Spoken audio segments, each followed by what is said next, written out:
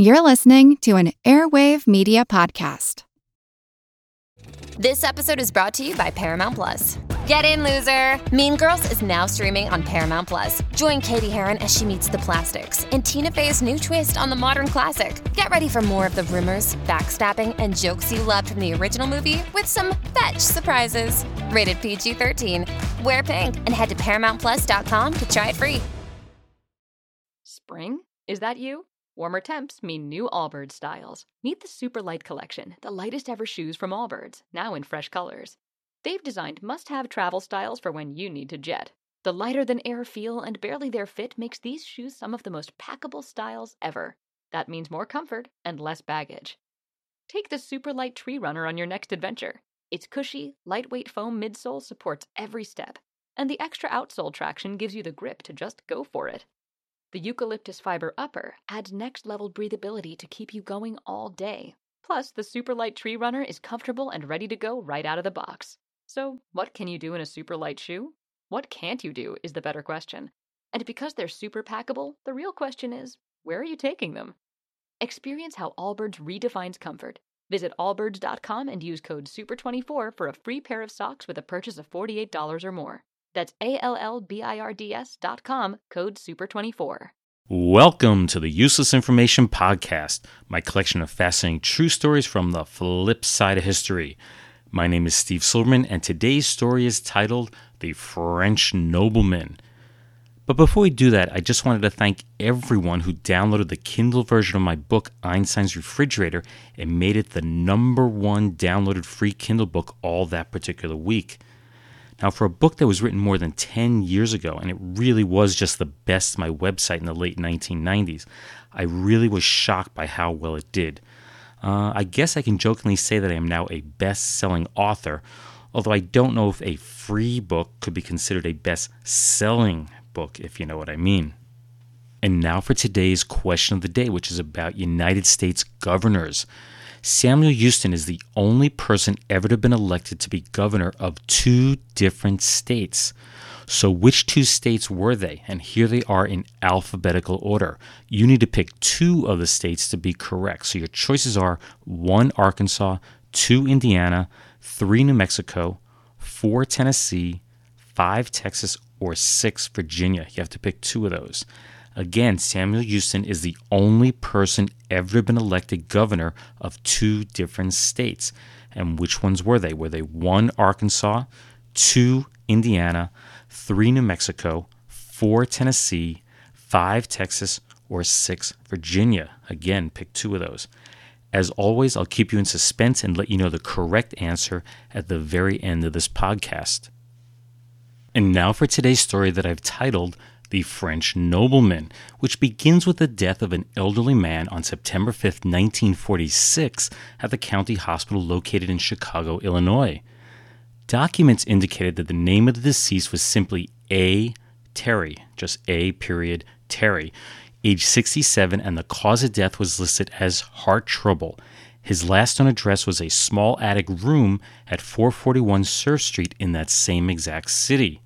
Now, nothing about the man or his death seemed out of the ordinary. He was a tall guy, 6 foot 2 inches in height and about 200 pounds in weight. Now, that's about 1.9 meters and 91 kilograms for my international listeners. He was just a lonely old man who appeared to be down on his luck for quite some time. The county hospital called his landlord to let him know that his tenant, Mr. Terry, had died. Now, the deceased had no known relatives in the United States, but the landlord knew that he'd associated with members of the late Henry E. Rice's family. So the landlord decided to contact the Rice family to inform them of the passing of Mr. Terry. And it's at this point that the story turned from mundane to what I consider to be a really great love story.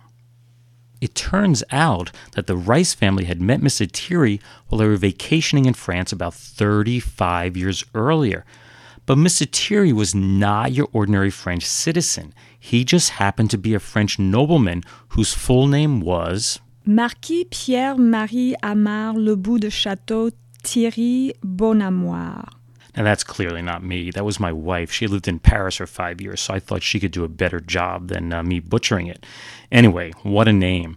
It's a mouthful. It's no wonder his death certificate listed his first name simply as the letter A. The famous Chateau Thierry was named after his family, and he was the eldest son of a French Catholic historian. At the time that the Rice family met him, Pierre was a brilliant mathematician who had the reputation of being able to, quote, add as fast as any adding machine. That's the end of the quote. The Marquis took one look at Henry Rice's daughter, and it was love at first sight. The family returned to the United States, but her brother Harry stayed behind in France for just a bit. And with the help of Harry, the Marquis began to write letters in somewhat broken English to the American girl that he worshipped so much. Then, in 1913, he decided it was time to pick up and go to the United States to be with the girl of his dreams. Now, in doing so, the Marquis gave up his title and walked away from the family's estate. He was now an ordinary citizen, just like you and me, a commoner. Now, if I had been alive back then, I would have said, welcome to the club. Okay, maybe not. When he first came to the United States with the help of the Rice family, he gained employment at the Livestock, that's 2 words, Livestock Exchange National Bank. Then he switched to the Federal Reserve Bank of Chicago for the next 14 years. Having worked as both a bank clerk and an auditor back in France, this was the perfect job for such a skilled mathematician. You may have noticed that I never ever mentioned the woman's first name, and there's a good reason for that. That's because the press only mentioned her as being one Mrs. George E. de Croft, and de Croft is much, much different from her maiden name of Rice or the Marquis's last name of Thierry. Yes, she broke the nobleman's heart. Just 2 years after the Marquis sacrificed everything that he owned for the woman that he loved, she went off and married someone else. I can just imagine the pain that he felt at this time. Oh, it must have been awful. And when the Great Depression hit, the Marquis was just too proud to ask anyone for help, and that included the Rice family. They later learned that he had lived for nearly a year on a diet of cracked wheat breakfast food. His last job was as a night clerk at a residential hotel, which was located at 2828 Pine Grove Avenue. That was right around the corner from the attic room that he was renting. I bet you that the guests never suspected that the white-haired man that handed them their room keys every night was once a distinguished man of French nobility. And yet through all this time, he continued to worship the woman that he loved, even though, of course, she could not love him in return. After his death, her brother Harry, and that's the same Harry that helped the Marquis write those love letters in the first place, and Jack Rubens, the public administrator assigned to the case, they searched through the Marquis's attic room, and there they uncovered a collection of newspaper articles regarding a number of French resistance movements that had fought against Nazi occupation during World War II. And of course, the war had just ended about a year prior to his passing. They also found an envelope that contained receipts for money that he had paid to support one of these French resistance groups, which was called France Forever. And lastly, they found $1,000 worth of $25 U.S. savings bonds that he had purchased with his savings. And although he never got the girl of his dreams, she in fact was the one that planned his funeral, and she also arranged for the former Marquis to be buried with dignity in the Rice family plot at All Saints Cemetery, right near her deceased father. I can't help but wonder if she secretly did love him after all. Useless, useful, I'll leave that for you to decide. Some of us love history. Others used to or never did because history was presented as nothing but the rote memorization of names, dates, and facts. Basically, the story got left out, and that made history kind of suck. My name is Greg Jackson.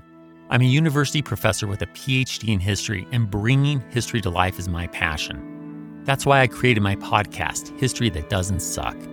I want to teach you everything you need to know about U.S. history, but I do so through stories.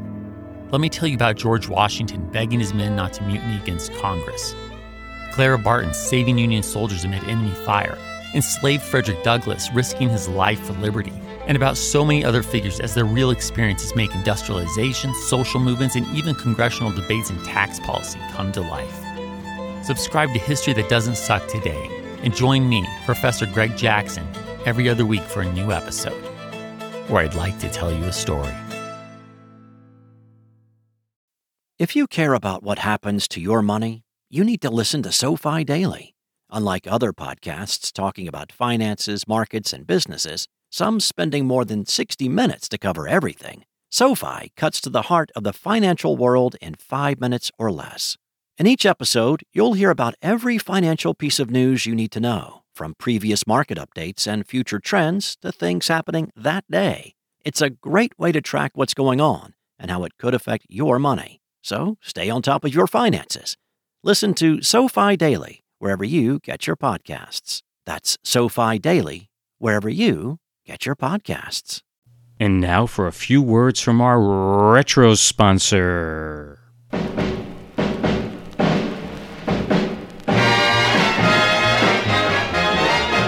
Everyone is voting for Jack, 'cause he's got what all the rest lack. Everyone wants to back Jack. Jack is on the right track, 'cause he's got high hopes. He's got high hopes. 1960's the year for his high hopes. Come on and vote for Kennedy. Vote for Kennedy, and we'll come out on top. Oops, there goes the opposition girl. Oops, there goes the opposition girl. Oops, there goes the opposition girl. Flop.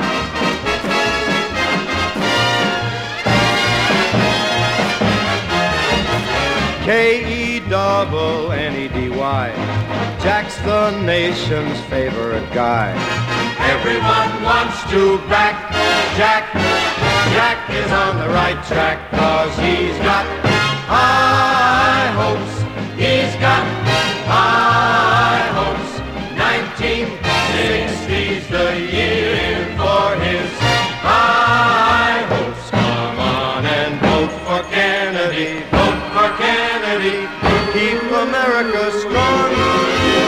Kennedy, he just keeps rolling up. Kennedy, he just keeps rolling up. Kennedy, he just keeps rolling along. Vote for Kennedy! My wife and I were watching an episode from the first season of the TV show Mad Men last night, and they made a quick reference to Frank Sinatra supporting Kennedy, so I immediately thought of this promotional recording and decided to include it in the podcast. Now, this was originally a 45 RPM record, which had very limited circulation and is among the most sought after of all Frank Sinatra memorabilia. So, if you happen to own a copy, it could be worth quite a few bucks. This is a reworking of the song High Hopes, which for younger people, they may not be familiar with it. But it was a hit for Sinatra back in 1959, reaching number 30 on Billboard's Hot 100 chart. The song was recorded for the Frank Capra film A Hole in the Head and won the 1959 Academy Award for Best Original Song. Now, it's not what I personally consider to be one of Sinatra's better songs, but I bet that many more people remember the song than the title of the movie that it came from. And now for a few totally useless, yet totally true tidbits from history. It's time for what I like to call News of the Weird Past. And our first tidbit is dated March 7th of 1942, where it's reported that Adolf Hitler, yes, Adolf Hitler, showed up at the local draft board in Detroit, Michigan. Of course, this was a different man named Adolf Hitler, whose hometown just happened to be Moscow, as in Moscow, Michigan. But the name appears to have had a detrimental effect on this particular Adolf Hitler's life, as it did the other one. Anyway, he was recently unemployed and had been living at a local mission. The state unemployment agency was able to find him a job, but my guess is that his name haunted him for the rest of his life. Our next tidbit is dated July 22nd of 1959, where it was reported that Charles Koval, a missile plant engineer, had noticed a constant fine mist falling in a 20-square-foot section of his San Diego, California backyard. Yet oddly, no rain had fallen. Meteorologists, other engineers, and newsmen were puzzled by the constant fall of sprinkles, from above. Enter the science investigators, led by Dr. Rudolf Preisendorfer, who is a physicist at the University of California. He climbed a tree above the wet area and located the source of the mist. It turns out that it was the work of insects, leafhoppers to be exact. The leafhoppers, whose diet consists mainly of plant juices, are known to excrete a sweet bodily fluid commonly known as honeydew. And our last tidbit for today is dated January 8th of 1964, where it's reported that F.B. Ellis, who headed an office supply company in Beckenham, England, was extremely puzzled by the sudden surge in the sale of rubber finger sheaths.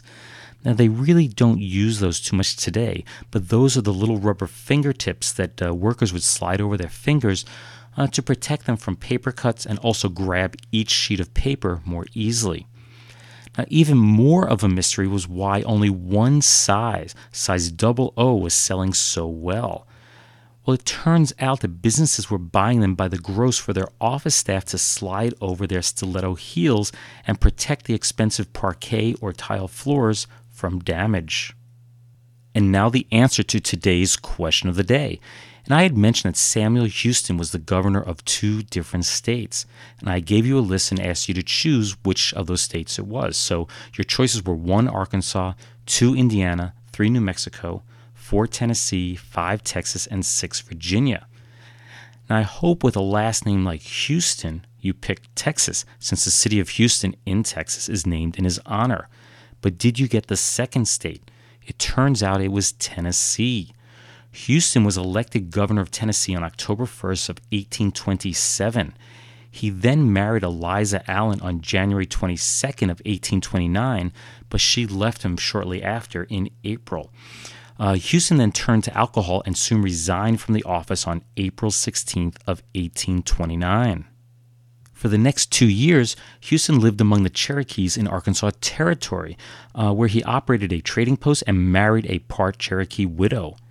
Then in 1830 and again in 1832, Houston went to Washington, D.C. to expose the frauds that the government officials committed against the Cherokees. During his 1832 visit, Ohio Congressman William Stanbury falsely accused Houston of corruption. So Houston confronted Stanbury on Pennsylvania Avenue and pummeled him with his hickory cane. Stanbury then drew a pistol, but it failed to fire. Houston was found guilty of assaulting a congressman by the House of Representatives and awarded Stanbury $500 in damages. But instead of paying, Houston fled to Texas, which was still part of Mexico at the time. After Texas separated from Mexico, he was twice elected to be president of the new republic. Once Texas was annexed to the U.S., he first became a senator, and in 1859 he was elected governor. That makes Sam Houston the only person to be governor of 2 different U.S. states. He is also the only governor to have also been the head honcho of a foreign state. Well, I hope you enjoyed today's story on the French nobleman. There was a similar story probably about a month ago about the Duchess of Alba giving away her entire fortune for love. I'm not sure if you saw that or not. If I can find it, I'll post it on my Facebook page. Anyway, I hope you enjoyed the story on the French nobleman, as well as our question of the day on Sam Houston, listening to our retro sponsor, which was Sinatra singing for Kennedy, and of course the news of the weird past tidbits, which included Adolf Hitler being drafted, the bug juice mystery, and of course the rubber finger sheath mystery. I do apologize for not doing a podcast in August. I was just incredibly busy. I gutted the whole upstairs of my house, and we've been remodeling, and I worked from the moment I woke up to the moment I went to sleep. So I really didn't have time to work on the podcast. Now, if you'd like to read more true stories just like this, please be sure to get a copy of one of my books. They are Einstein's Refrigerator, which I think a lot of people downloaded, and Lindbergh's Artificial Heart.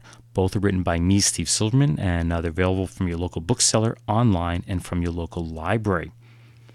As always, additional resources, including scans of some of the original research documents I use, maybe some additional comments on the podcast, and some related links can be found on my Facebook page at www.facebook.com/uselessinformationpodcast. That's all one word, Useless Information Podcast. So facebook.com/uselessinformationpodcast. If for some reason you'd like to contact me, simply drop me an email at useless@steve.silverman.name. That's useless@steve.silverman.name. Or you can visit my website, which is uselessinformation.org. The Facebook page also, of course, has links to contact me. Lastly, as always, if you could log into iTunes if you've never done that, leave some positive comments to try and increase the number of listeners to the podcast. And I just want to conclude by thanking everybody who did download the book. The publisher told me they were really surprised as to how many copies were downloaded. I really have to say I was shocked having a number one book that no one asked me to do a radio interview or anything like that. When the book came out, there were a lot of interviews done, and not a single one came from having a number one book.